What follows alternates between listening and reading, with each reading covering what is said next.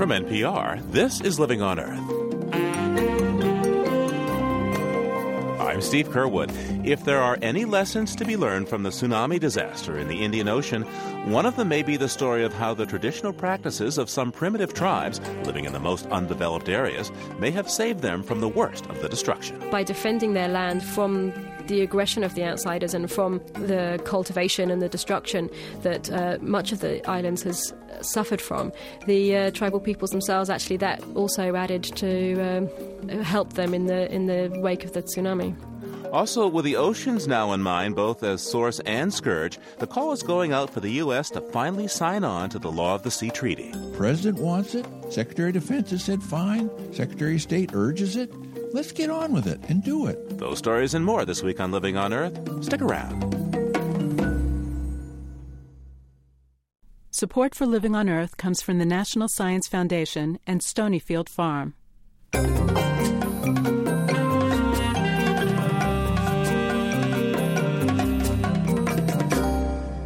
From the Jennifer and Ted Stanley studios in Somerville, Massachusetts, this is Living on Earth. I'm Steve Curwood. As aid and recovery teams labor in the wake of the Indian Ocean earthquake and tsunami, thousands of people are still listed as missing. At first, there were concerns that some tribes that go back more than 60,000 years had been swept away. But now it appears that some, though certainly not all of these tribes on islands that include the Andaman and Nicobar and the Bay of Bengal, may have fared reasonably well, considering. These tribes include the Sentinelese, the Angay, the Jawara, and the Great Andamanese. Many have fiercely protected their hunter-gatherer lifestyles despite attempts at colonization. Sophie Grigg is a campaigner for Survival International, an organization supporting tribal peoples. Sophie, is it possible that the cultural practices of these tribes who survived helped protect them from the tsunami? It's difficult to know because actually incredibly little is known about the tribes on the Andaman Islands. I mean, some of the tribes we know absolutely nothing about. The Sentinelese, nobody can speak a word of their language. We don't even know what they call themselves. It certainly isn't Sentinelese. They will have a very close relationship with the nature. They live by hunting and gathering. They fish in the sea with bows and arrows. They've been there for 60,000 years. We understand that probably about every 10,000 years there's been an earthquake or a tsunami or something that's affected the area by looking at the geography of it. And so we understand that probably they've had a lot of experience of this in their people's history, and so probably they do have mechanisms and an understanding much more than the more recent settlers who wouldn't have known what to do.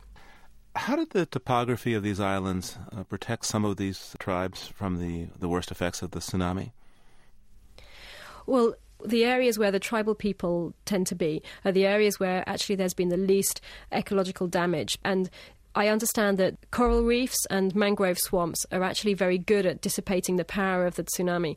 And where the tribal people are is the area where the forests haven't been damaged and where the mangrove swamps haven't been damaged and where the coral reefs are most intact. So it's quite possible that by defending their land from the aggression of the outsiders and from the cultivation and the destruction that much of the islands has suffered from, the tribal peoples themselves, actually, that also added to help them in the wake of the tsunami.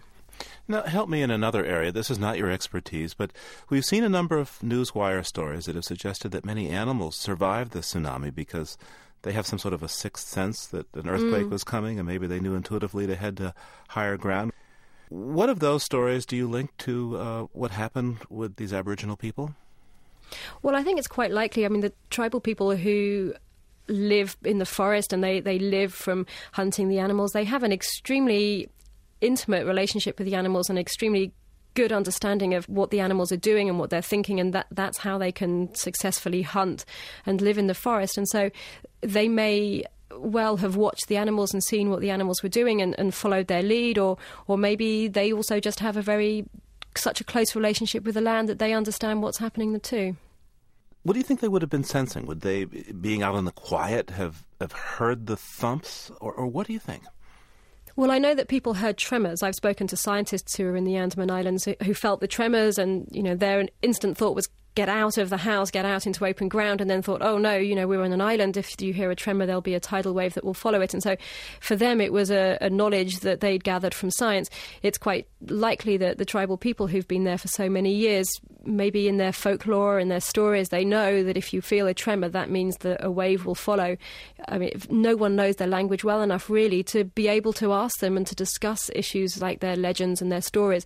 But it's quite possible that's where they passed on this wisdom and this understanding about getting to higher ground. Now, as I understand it, the Nicobarese of Car Nicobar Island, who are not hunter-gatherers, but folks who grow some of their crops on plantations, I understand that they are believed to have had a substantial loss of human life. Do we know how many lives we're talking about here? And why do you think this tribe was hardest hit by the tsunami? Well, mostly it's geography, I think. I mean, the Car Nicobar did get the worst of the wave. It's the closest to the epicenter of the earthquake. And so really, I think they had no chance. I mean, most of the people didn't have time to flee, even if they had been able to sense something. A lot of it is just to do with where they were, and they were just extremely unlucky to be there. They have been assimilated. They have much more contact with outsiders. For many years they've been trading with spice traders and people for hundreds of years, and they have recently taken to plantations and farming, and so they probably don't have such a close relationship with the land as the hunter-gathering people, and so maybe they don't have such a close intuition. But I think largely it's geography that was their downfall. What steps are outside organizations such as yours, Survival International, taking to help these people? Well, it's incredibly difficult. The Indian authorities don't allow any foreigners to go to the Nicobar Islands anyway. I mean, they're completely closed to outsiders because of the big naval bases that they have there. I know that a lot of the agencies are very frustrated because they want to be getting in, they want to be taking in aid, and they wanting to be able to help. There was a big evacuation program to get people out, and there are aid agencies in Port Blair, which is the capital of the Andaman Islands, where some people have been evacuated to. But actually it's been very frustrating because no one really has been able to help very much in the Nicobar Islands. Now, what about aid for the other tribes? Might the more isolated tribes, such as the Jarawa and the Sentinelese, accept aid from relief organizations or the Indian government? Probably not. I mean, the Sentinelese, when the helicopter flew over and did drop some supplies, fired arrows at it, which suggests that they weren't very keen on anything from outsiders, and they generally repel any gifts that they're given. Because these tribes they're not used to anything from outside. They don't rely on anything. They're not dependent on anything. As long as their fresh water sources have remained intact, they should be absolutely fine. There's no reason why they shouldn't be able to just carry on as they were doing before.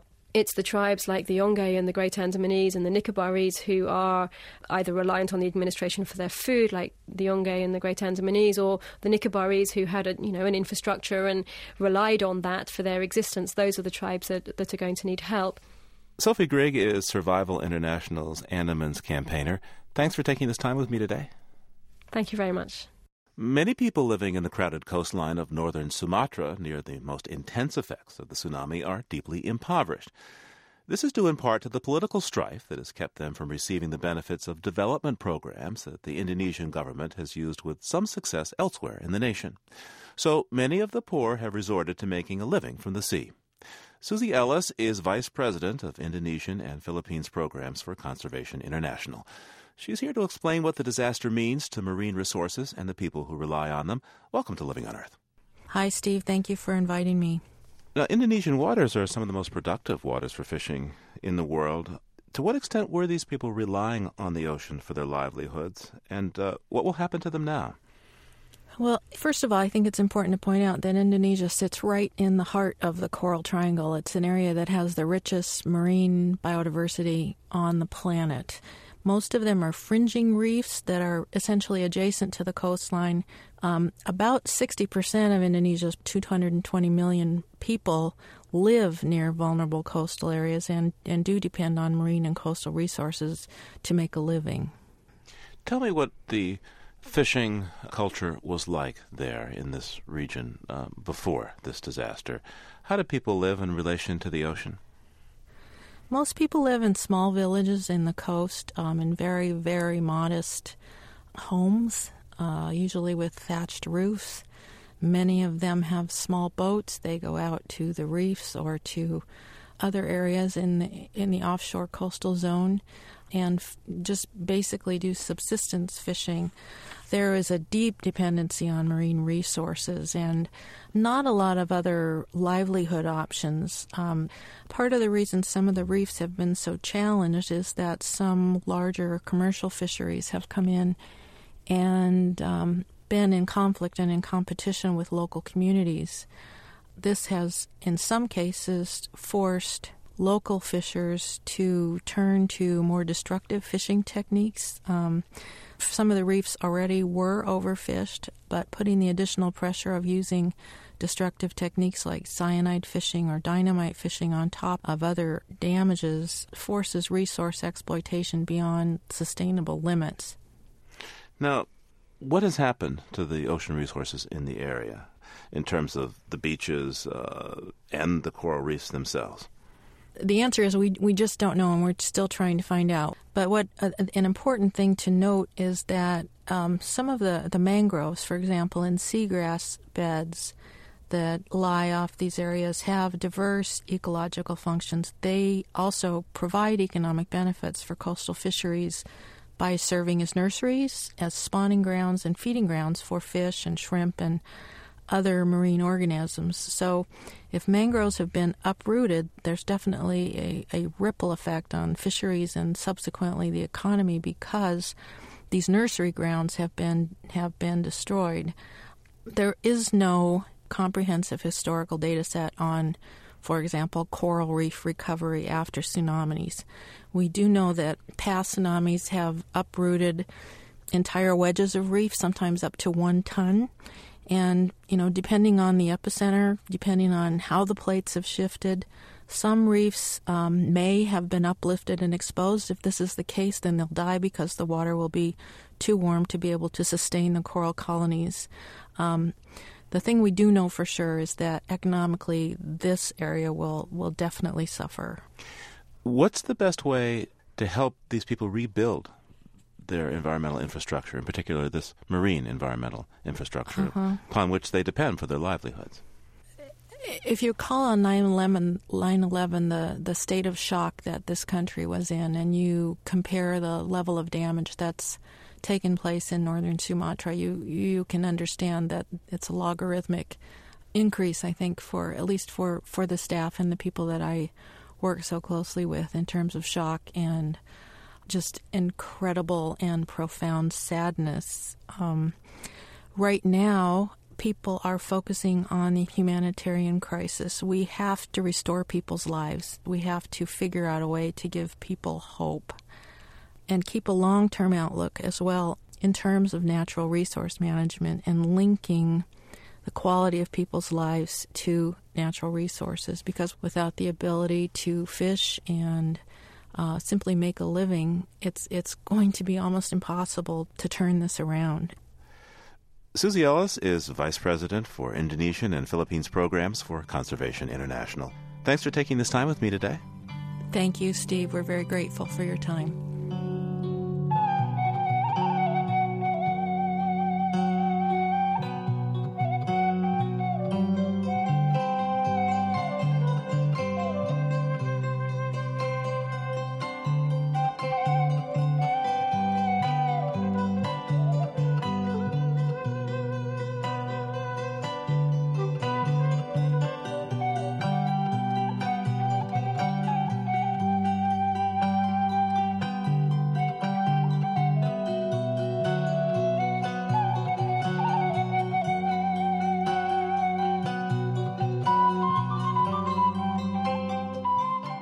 Coming up, why a popular treaty to protect the oceans is floundering, or perhaps I should say foundering, in the U.S. Senate. Keep listening to Living on Earth. It's Living on Earth. I'm Steve Curwood.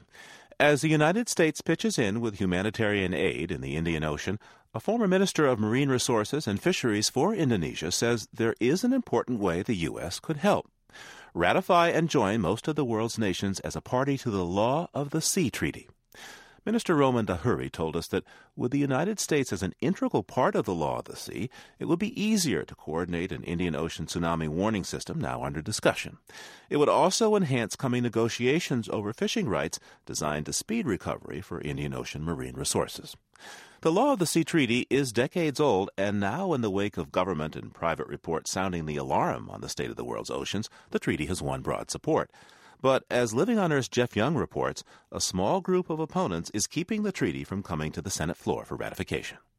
Admiral James Watkins knows a thing or two about the Seven Seas.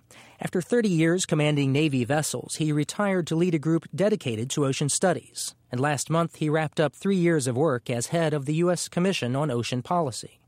That commission reported on the crisis in the world's oceans and spelled out ways to turn things around. At the top of the commission's list, the U.S. should sign on to a treaty it has considered for some 20 years, the UN Convention on the Law of the Sea.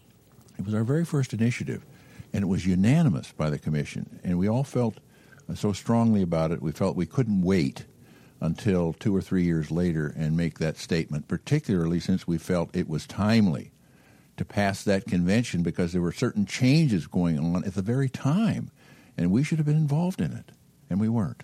145 countries have signed the Law of the Sea Treaty, and 3 U.S. presidents have supported it. It deals with everything from mining the ocean floor to flying above territorial waters. Watkins says that makes it the ideal international framework to protect ocean resources, regulate dumping from ships, and limit overfishing. We heard from the longliner fishermen in the Pacific, very upset that they were denied to go below a certain latitude to fish because of the bycatch of sea turtles. But what about the other Asian nations? Could they go inshore? So they went in and fished and can fish it dry. So we need to be at the table. When Law of the Sea finally got a hearing before the Senate's Foreign Relations Committee 2 years ago, it drew support from groups that rarely agree on anything. For example, the National Environmental Trust and American Petroleum Institute joined forces to call for the treaty's ratification. It passed the committee unanimously last February. But Senate Majority Leader Bill Frist never brought it to the Senate floor for a vote. Now, a new Congress has convened, but Frist still won't say whether the treaty will be put to a vote this session. I don't know, but we will certainly look at it as we will a whole number of other bills, but don't know the agenda other than the fact we're going to do class action early on. Frist's delay has treaty supporters like Admiral Watkins puzzled. He's sure Law of the Sea would easily win the 2/3 majority required for any treaty ratification. The President wants it. Secretary of Defense has said fine. Secretary of State urges it. Let's get on with it and do it. But a small group of Senate opponents stands in the way. Among them, Oklahoma Republican James Inhofe. Inhofe held his own hearings on Law of the Sea in the Environment Committee he chairs, and he did not like what he heard. We are giving some of our jurisdiction to the United Nations at a time when they have clearly demonstrated that they're not acting many times in our best interest. And I think the timing is not right for something like this. Keep in mind, this all started long before 9/11. And now that we have this new threat, I think it's not the time to open the doors wider. It's time to look at security much closer. Inhofe's criticisms echo those circulating on conservative talk radio and websites, urging Frist to sink the Law of the Sea.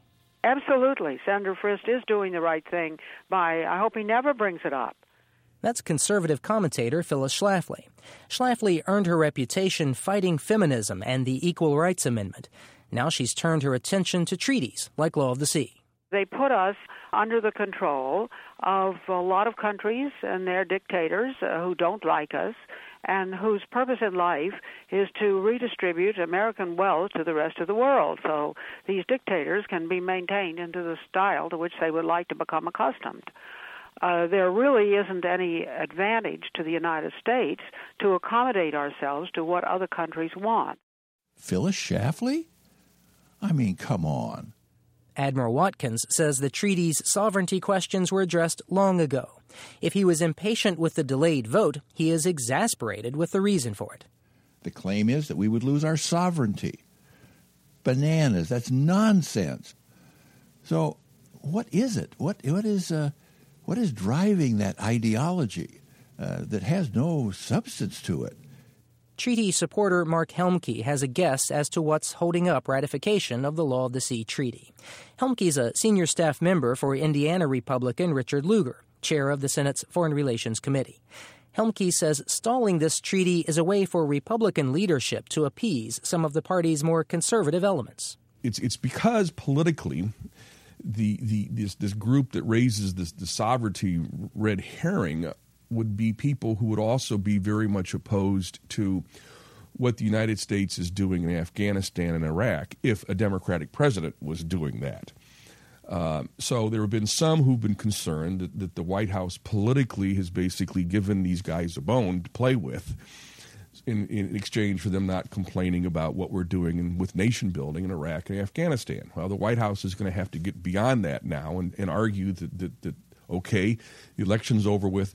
This treaty is too important to the United States from a number of different standpoints, and we just need to move forward and ratify it. Helmke says until the Bush administration does that, Law of the Sea and the ocean protection it could bring will stay anchored in the Senate. For Living on Earth, I'm Jeff Young in Washington. We turn now to James Connaughton, chair of the White House Council on Environmental Quality. Last month, President Bush appointed him to lead the White House Committee on Ocean Policy, and he joins us now from his office in Washington, D.C. Jim Connaughton, welcome. Hello. Real pleasure to be back on the program. Now, tell me, what will this new committee do? The new committee is going to bring high-level cabinet attention to literally dozens, if not hundreds, of recommendations that we received from the U.S. Commission on Ocean Policy that President Bush appointed. Now, we've just heard about the UN Convention on the Law of the Sea and how important many say it is to ocean conservation. What's the White House position on this treaty? We strongly support finally ratifying the treaty, which has three important components. One is it will enhance our national security. Two, it will enhance our ability to exercise sovereign rights over areas of the continental shelf that we currently do not have authority over. And three, there's strong consensus it will greatly advance international ocean conservation. Now, if the president supports ratification of the Law of the Sea Treaty, what's the holdup here? Why can't he persuade members of his own party in the Senate to bring it to a vote? In particular, I'm thinking of the majority leader, Bill Frist. Some say that he has it bottled up. What is the White House doing about this? To what extent are you folks pushing for a vote on the Law of the Sea Treaty in this coming session?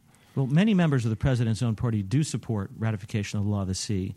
A number of members have raised some very legitimate and serious questions about the security aspects of ratification, especially in the post-9/11 world, as well as needed a greater understanding of the economic aspects of the treaty with relation to development and control over these outer continental shelf areas.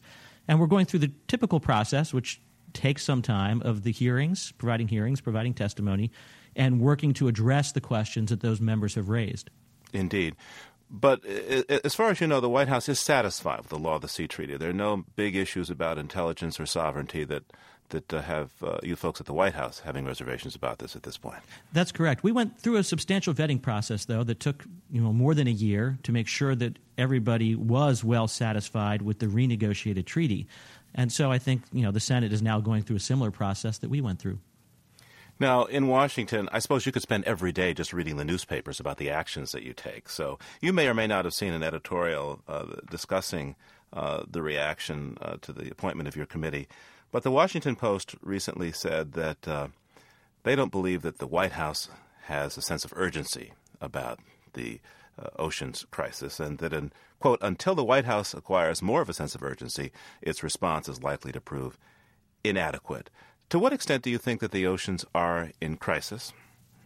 I think the oceans require a significantly stepped-up effort in terms of their long-term conservation. We have massive amounts of coastal development occurring. People are using and accessing the oceans more and more for their recreation, and we rely on the oceans in greater amounts as a vital source of food. With all of those pressures, they have very significant and in some cases potentially dire impacts that we need to head off. And in this case, the Washington Post editorial saying the White House doesn't see the oceans as a crisis is wrong from your perspective? Yeah, I think they've got it completely wrong. Go take a look at the actions we've highlighted, which merely represent the top level of what are literally hundreds of specific steps that we're now going to take on a going forward basis. The biggest obstacle for you in the short term, this ratification of the Law of the Sea Treaty, what's the biggest hurdle for you right now? Well, I wouldn't speak in hurdles. I think the big challenges that we're going to take on with relish is further advancement of integrated ocean observation, which is a high priority for us, and especially in light of the recent tragic events in Asia. Overfishing is a very serious issue and a serious concern to the president as it affects our commercial fisheries and our recreational fishing and the long-term conservation of species. And we've identified then a whole series of additional actions. So Law of the Sea is one of a set of actions that we've highlighted in the report we published in December that we'll be going after very aggressively in the next 12 to 24 months. So what's your best guess here about what happens to the Law of the Sea Treaty this year? Come some point in this session, the United States will join this international agreement? We are hopeful that will be the outcome, especially because it will give us the additional certainty that our Department of Defense needs for transport along the sea lanes, and will also give us a chance to participate more effectively in the new bodies that are being set up to address who has rights over which areas of the continental shelf. Countries like Russia and the Scandinavian countries and us all have some overlapping interests in those areas. I just want to ask you briefly about a couple of related topics. You're very concerned about coral reefs. Early indications from the effects of the tsunami in Asia, in the Indian Ocean there, indicates that there's going to be long-term damage to the coral reefs. What does that mean for the people living and using the fishing resource there over the long term, and what should the United States be doing about it? That will be an area of great study and scrutiny. The effects of natural disasters on coral reef systems obviously have been occurring since the dawn of man, and well before that, since the geologic ages. And so we now are going to have I think a greater ability to study the effects of that and what it means to fisheries and the like than we've ever had before. We know exceptionally little about the interactions of these systems. I think the effects of this disaster in Asia are going to bring even greater international interest and attention to knowing more about what is actually occurring. And, of course, what I'm getting at here is that with the tsunami and with the function of coral reefs as nurseries for fish, that perhaps a whole generation of fish have now been lost that people have been using to survive on. In particular areas, some fisheries are reef dependent, many are not. We have the advantage in this day and age of being able to provide food on a global basis, and it promotes and again creates a greater awareness of the importance of backup systems and again this issue of much stronger and more effective approaches to managing our fisheries, so that in the event specific locations are affected, we can assure an abundance of fish as a vital food source from other locations. Jim Connaughton is the chairman on environmental quality for the White House. Thank you so much for taking this time with me today. Thank you. I look forward to coming back on the program.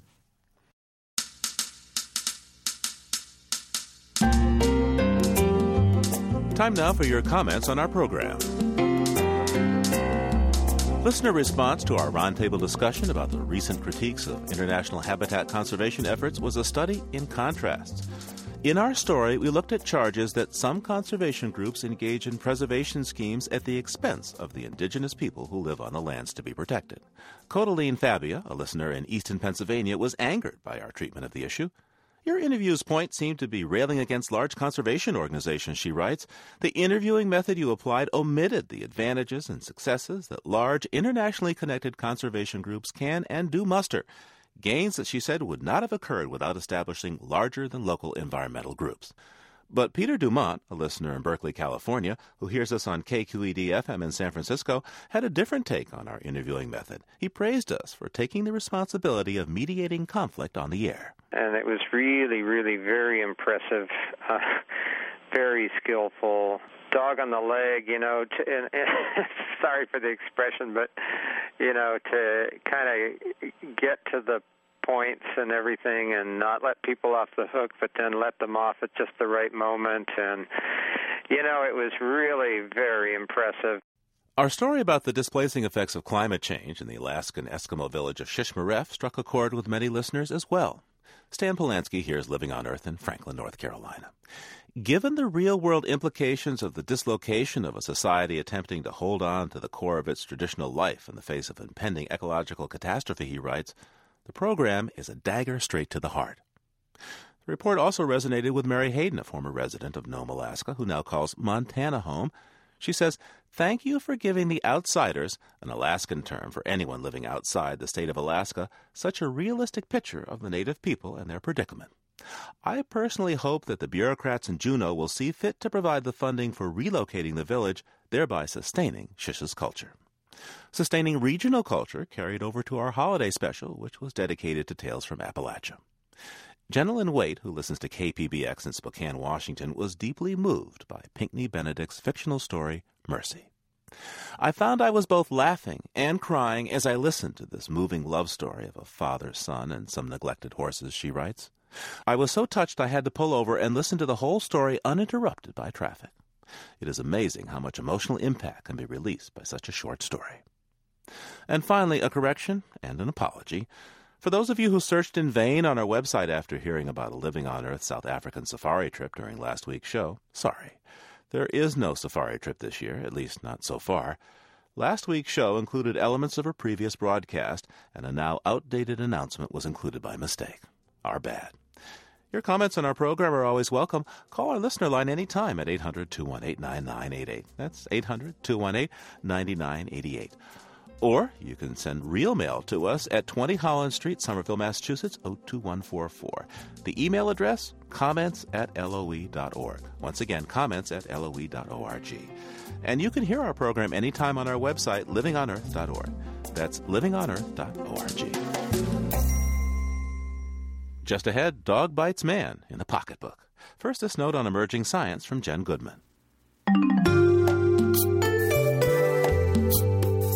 The notorious tendency of teenagers to hit the snooze button while sleeping away most of a morning is no cause for alarm. As it turns out, adolescent sleep habits are just part of their biology. New research from the University of Munich shows that children continue to sleep more hours later into the day until around the age of 20. But at this age, the body's internal biological clock undergoes an abrupt change, after which most people require less sleep as they get older. Scientists pinpointed the age at which this change occurs by plotting the sleeping habits of 25,000 people between the ages of 8 and 90. Then they calculated the midpoint of each person's sleep, the time halfway between when the participants reported that they went to bed and when they woke up. The data showed that men continue to sleep late until the age of 21, while the turning point for women is 19 and a half years, which might explain the reason why women develop earlier than men. Scientists suggest that because the shift in sleeping habits after age 20 is so dramatic, it can be used as an official marker for the end of adolescence. That's this week's Note on Emerging Science. I'm Jen Goodman.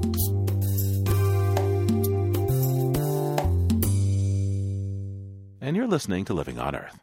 Support for NPR comes from NPR stations and the Argosy Foundation Contemporary Music Fund, supporting the creation, performance, and recording of new music. The Noise Foundation, dedicated to improving math and science instruction from kindergarten through grade 12. The Annenberg Fund for Excellence in Communications and Education. And the Kellogg Foundation, helping people help themselves by investing in individuals, their families, and their communities. On the web at wkkf.org. This is NPR, National Public Radio. It's Living on Earth. I'm Steve Curwood. The holidays may have come and gone, but if your family took the occasion to welcome a dog into your household, get ready to keep reaching for your wallet. Over the typical lifetime of a pooch, owners are likely to spend upwards of $15,000 between food, trips to the vet, and chew toys, not to mention the growing trend of doggy massage. With 66 million dogs living in American households and an even greater number of cats, pets are big business, worth more than $30 billion a year. Research shows that owning a pet can be good for your health. Still, the line that used to divide how we cared for pets and how we care for ourselves is becoming increasingly blurred.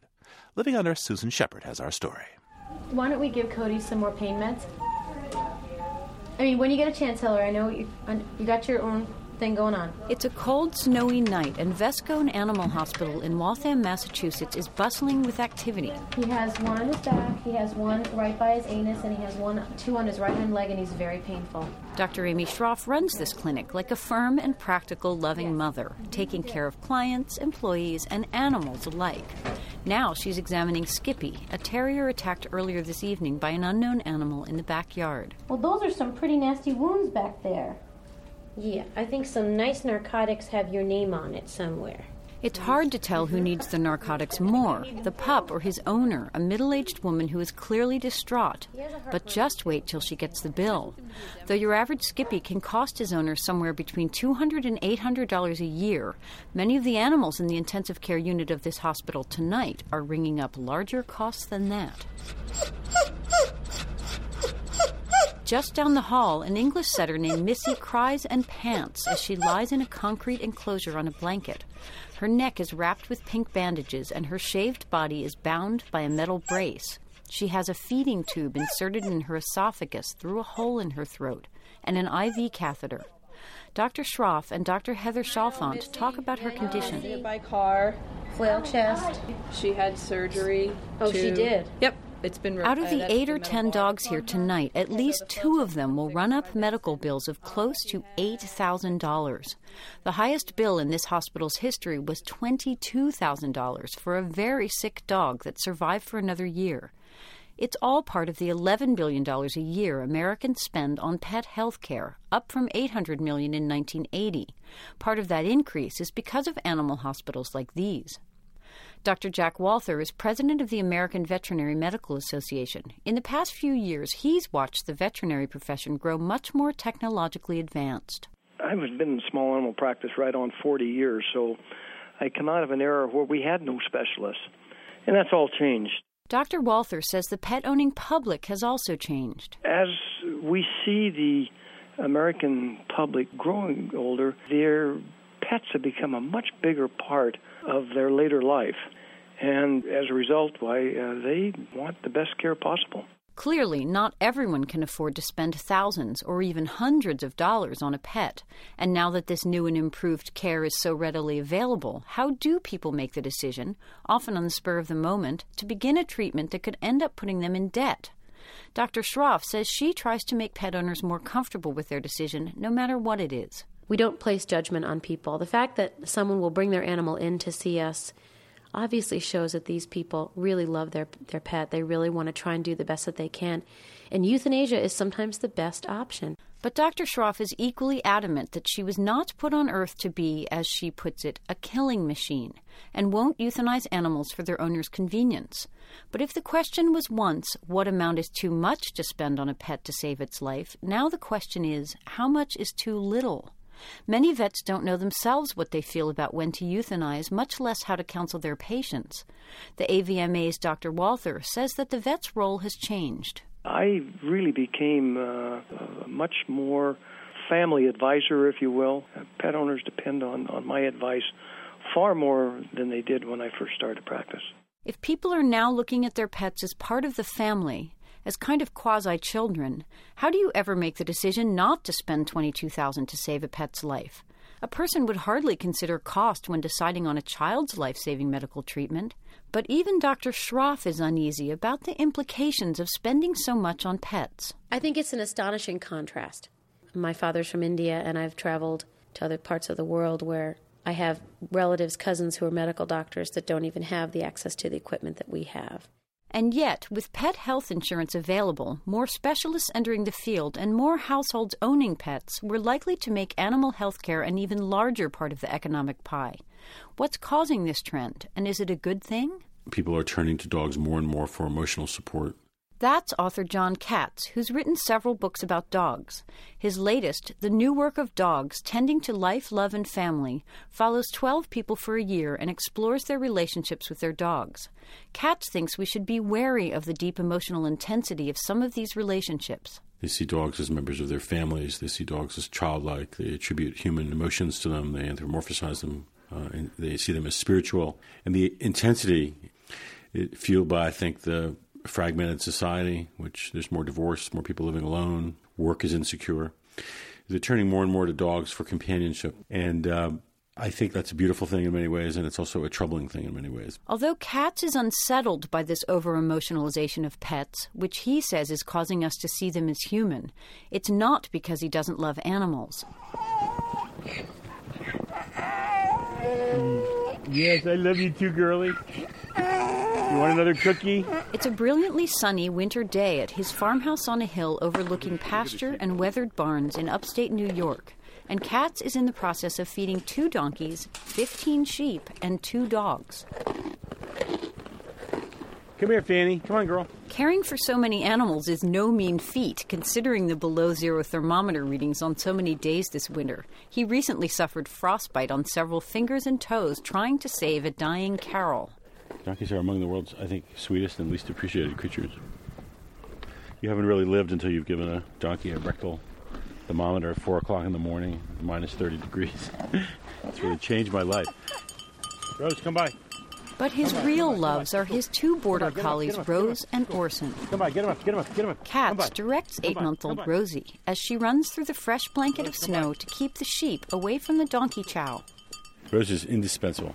I would not last an hour here without her. Rose is small for her breed and still a pup, but she moves the heavy and lumbering sheep around as if they were nimble mice. Come on, girl. Let's go. Did she make our lunch for us when we were inside? She's really so great.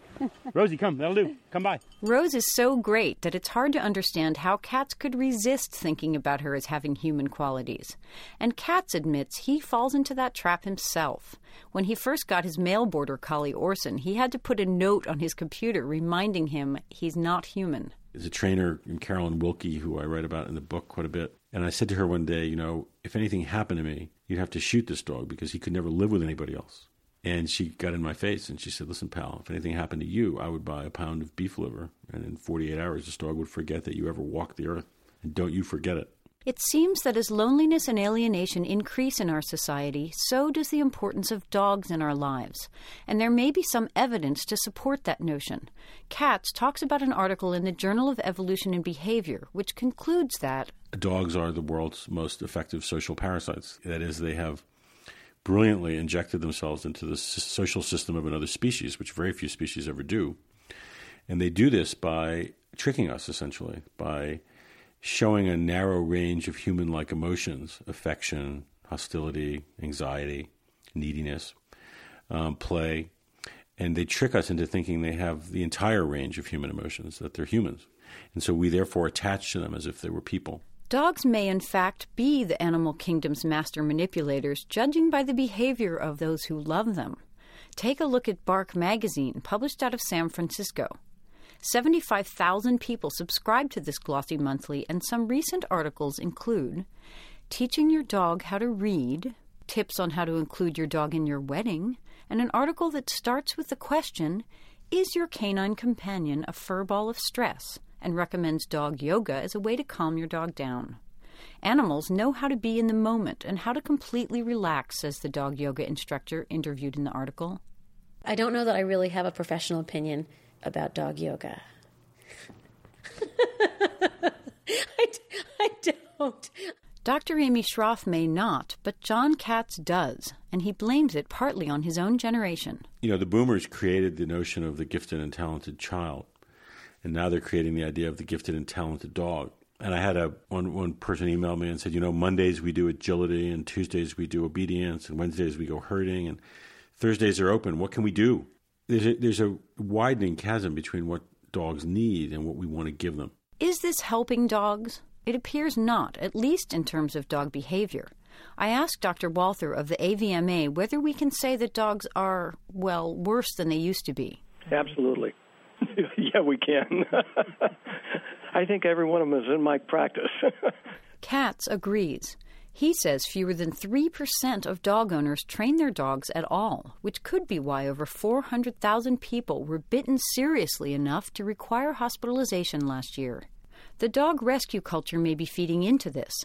Dogs with behavior problems that before would have been put to sleep are now being saved and put up for adoption. 30 or 40 years ago, you didn't rescue a dog. You just adopted a dog at the shelter. Now you rescue a dog, and rescue is a very emotionally charged term. It has all sorts of intense connotations about it.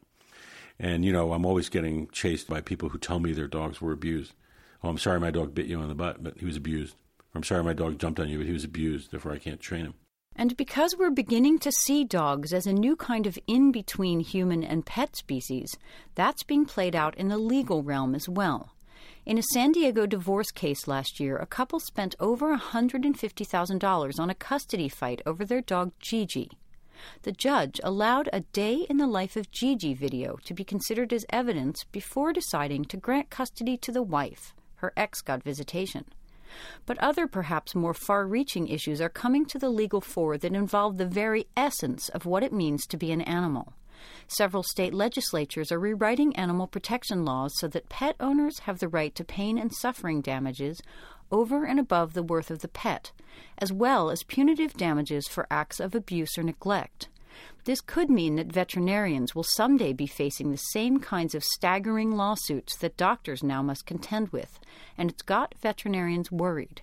It also means the rest of us could be facing larger legal bills and larger court-mandated payments to pet owners if we're unlucky enough to harm someone else's animal. In addition, several cities have passed ordinances that say animals' owners should be called companions, which could possibly change the rights of people who own pets. There are legal variations of how this would look.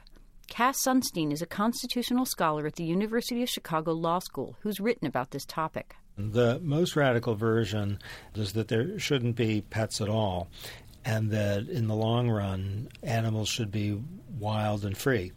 And they would abolish the institution of pet ownership.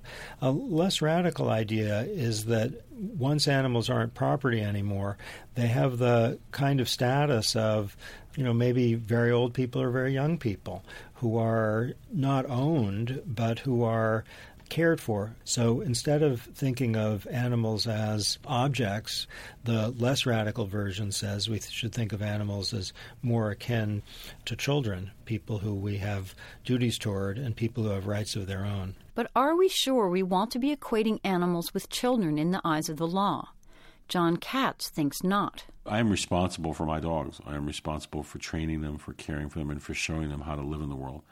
The idea that a dog has codified legal rights, it's a tricky issue for me. I mean, there's a group now that's trying to pass a legal code for the adoption of dogs and give them dogs the rights to switch homes if they're unhappy. I don't even want to think about how that's going to work. Several weeks after my trip to the animal ER, I went to see Missy, recovering at home from her accident. Hello, how are you? I'm fine, thank you.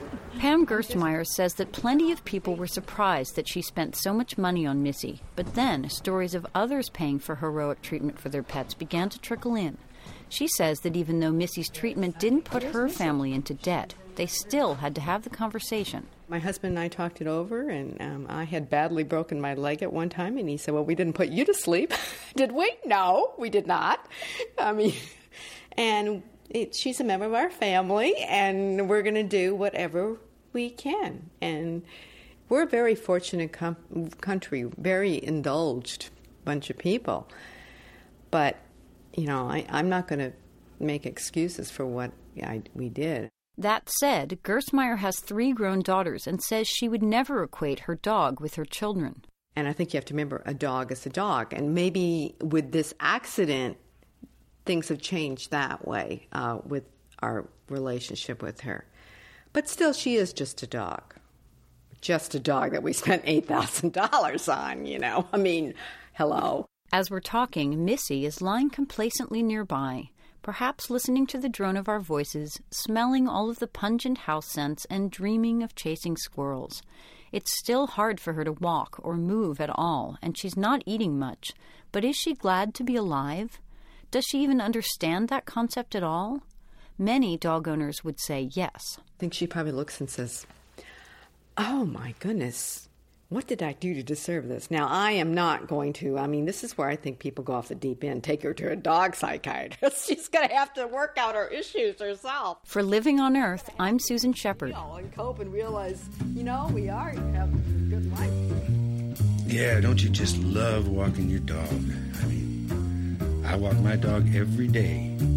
I get up and I have me a cup of coffee, and I get the dogs, and I get the leashes, and I get the bags. and I get the biscuits, and we hit the street. It's kind of a Zen thing. At Living on Earth, we want to hear about your experiences with our environment. And stories about furry or feathered creatures might be how you relate to it. So we are inviting you to send them to us. Just visit livingonearth.org for complete directions. We'll tell you how to capture the sound of your story, which could be as simple as picking up the telephone. Maybe like this woman, your experience is about watching your neighborhood transformed when a chemical plant moves in and then deciding to do something about it. No longer did I see the beauty of the buttercups, the clovers, fields full of corn, beautiful trees. I saw the operation of a plant, but at the same time, my inner spirit began to say something must be done for the generations behind us as well as for my family. So what's your story? A selection of stories and excerpts will be chosen for production and posted online and may be broadcast. Now, this is not a contest. There are no winners or losers. This is simply a call for self-expression. Visit livingonearth.org for complete directions, sample submissions, and your chance to tell your story. We take you now to the coast of Antarctica on the Weddell Sea to hear the unearthly sounds made by the huge seals that live under the frozen sea. Through 6 feet of ice, Douglas Quinn recorded these males as they patrolled the area around their breathing holes.